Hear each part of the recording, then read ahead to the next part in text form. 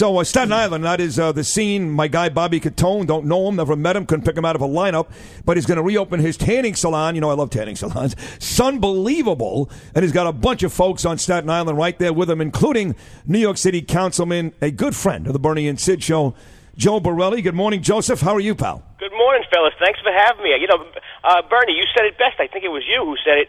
This isn't a rally because we want some cheerleaders and pom-pom girls. This is a rally because it's needed. It's literally someone's business. It's someone's livelihood. It's how they put food on their family's tables. That's right. No, it is needed. And brought out the examples of these kosher restaurants going out of business. Yeah. But, all right, so tell us how this is going to go down. What time today on Staten Island? Is it just that one tanning salon? You're involved. A bunch of others are involved. Give us the whole lowdown, Joe. Yeah, look, a lot of restaurants and businesses will be out there supporting Mr. Catone, but at the end of the day, he's in an odd place where he doesn't actually need any health department licenses or state liquor authority licenses to operate his business. So he's an outstanding test case to see what will happen in New York City if businesses simply say we're going to reopen. They have nothing to really hold over his head other than the fines.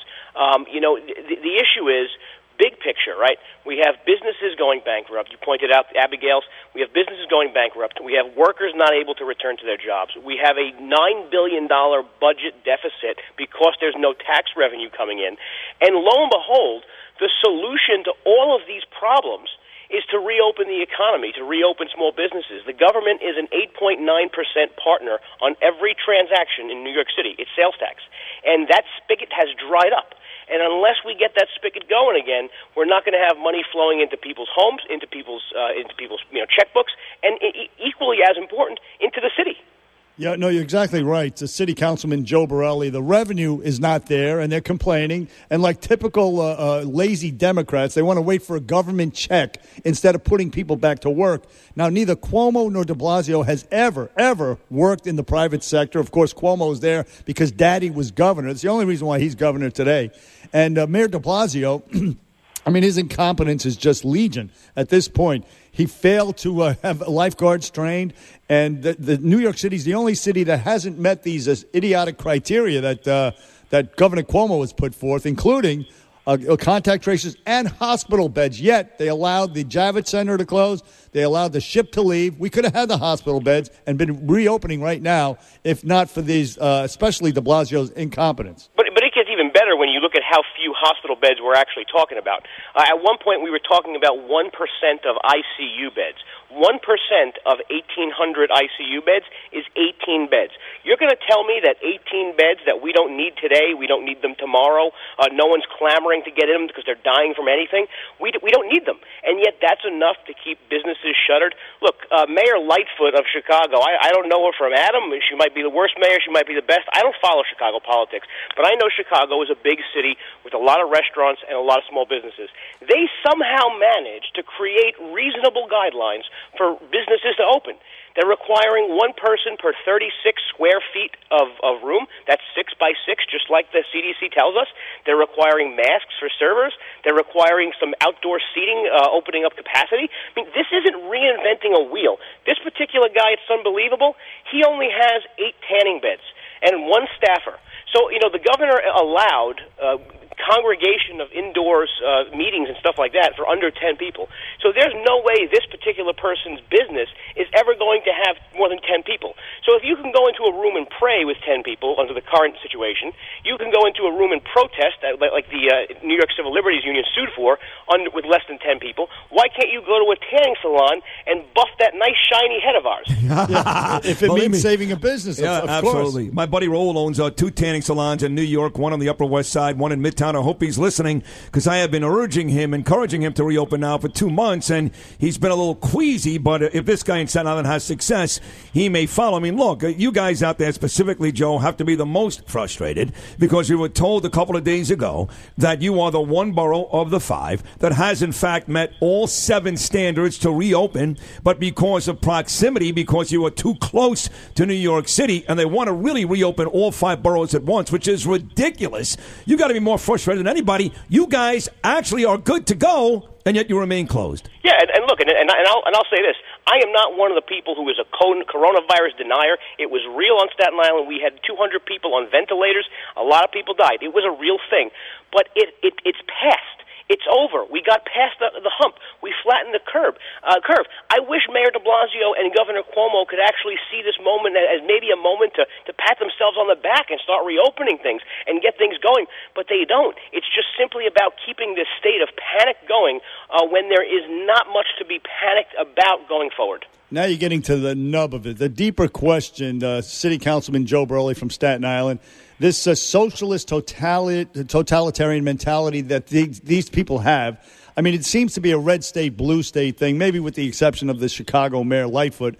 But it does seems to be an agenda at work here. I mean, they're not stupid people, especially Governor Cuomo. He's not a stupid person. The other guy's just clueless, like de Blasio. But so what do you think is at work here? I mean, some sort of politics at work, slow roll to reopen because it's going to hurt the president in November. What do you think is at work? Well, look, in the words of our own school's chancellor, never let a good crisis go to waste. I mean, from both the mayor and governor, when it came to talking about reopening, it's been let's form commissions, let's have blue ribbon panels, let's have opening czars, let's rethink the way we do things. Look, if you go to Tony's Pizzeria, you don't need to tell Tony a new way of making pizza that's somehow social justice related and environmentally conscious. You just have to tell Tony, wear a mask, have a lower capacity limit, and sell your pizza. You know, they're looking at this as an opportunity to change the way New York City operates, and it's unfair. Look at just the example of mail-in ballot voting. Even the Democratic state legislature did not pass a law to allow, universal mail-in voting. But the governor used COVID as an opportunity to sign an executive order saying, basically, we're going to have just that. If that isn't just evidence that this is a crisis being used at this point for political advantage, I don't know what is. Joe Borelli, New York City Councilman, here joining the Bernie and Sid show. Staten Island, Bobby Catone, who's been mentioned about 10 times already on the show this morning. He doesn't realize what a big star he is. And his tanning salon, Sunbelievable, ready to open up today. Now, where is that exactly, Joe? And I know you said other restaurateurs and other business people will be joining as well, but not necessarily opening up their businesses. He's going to be the only one to really open, right? Look, it's tough. You're a restaurant owner, and they shut you down. They take your liquor license away.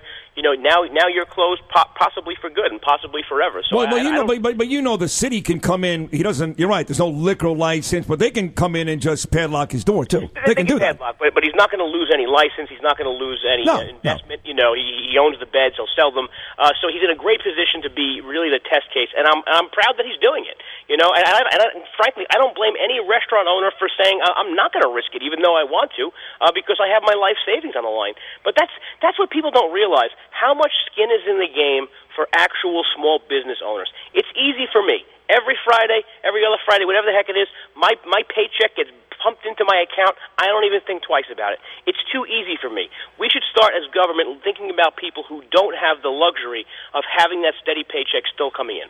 No, listen, it really is it's maddening. It's really maddening. And just one more thing, not to digress too much, this slick, I'm a cool dude in a loose mood, Cuomo, this little weasel, he slipped in his budget, and it kind of flew under the radar.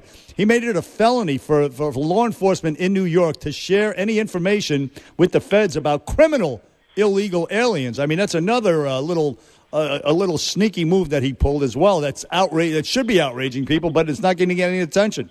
No, look, it's a step too far. We're talking about people who are arrested for committing some serious crimes. I mean, they try to always play the example that it's someone whose only crime might be coming to the country illegally, and that's not what we're talking about here. We're talking about people who are on law enforcement's radar because they have been arrested or indicted for a serious crime, and now New York police departments won't be able to share that information. Look, we have great people in the Assembly and the Republican side and the state Senate, but unfortunately the numbers aren't there. So the real lesson to people listening is make sure you get out and vote this November and elect Republicans to the state Senate and state Assembly. Agreed. Hey, listen, do us a favor. Call us when the Victory Motor Inn opens up again. It's really a wonderful place. I love it. Spend some time there, I guess, huh? Yes, I have. Haven't you? They got the Sid Rosenberg suite. That's right. The Tarzan room, like the one in Queens. Same thing. The Q Motor Inn. That's right. Listen, Joe, you're terrific. Thank you so much. Good luck on Staten Island today. Godspeed. And lead the revolution, buddy. Lead the revolution. We'll try. Thank you very much, guys.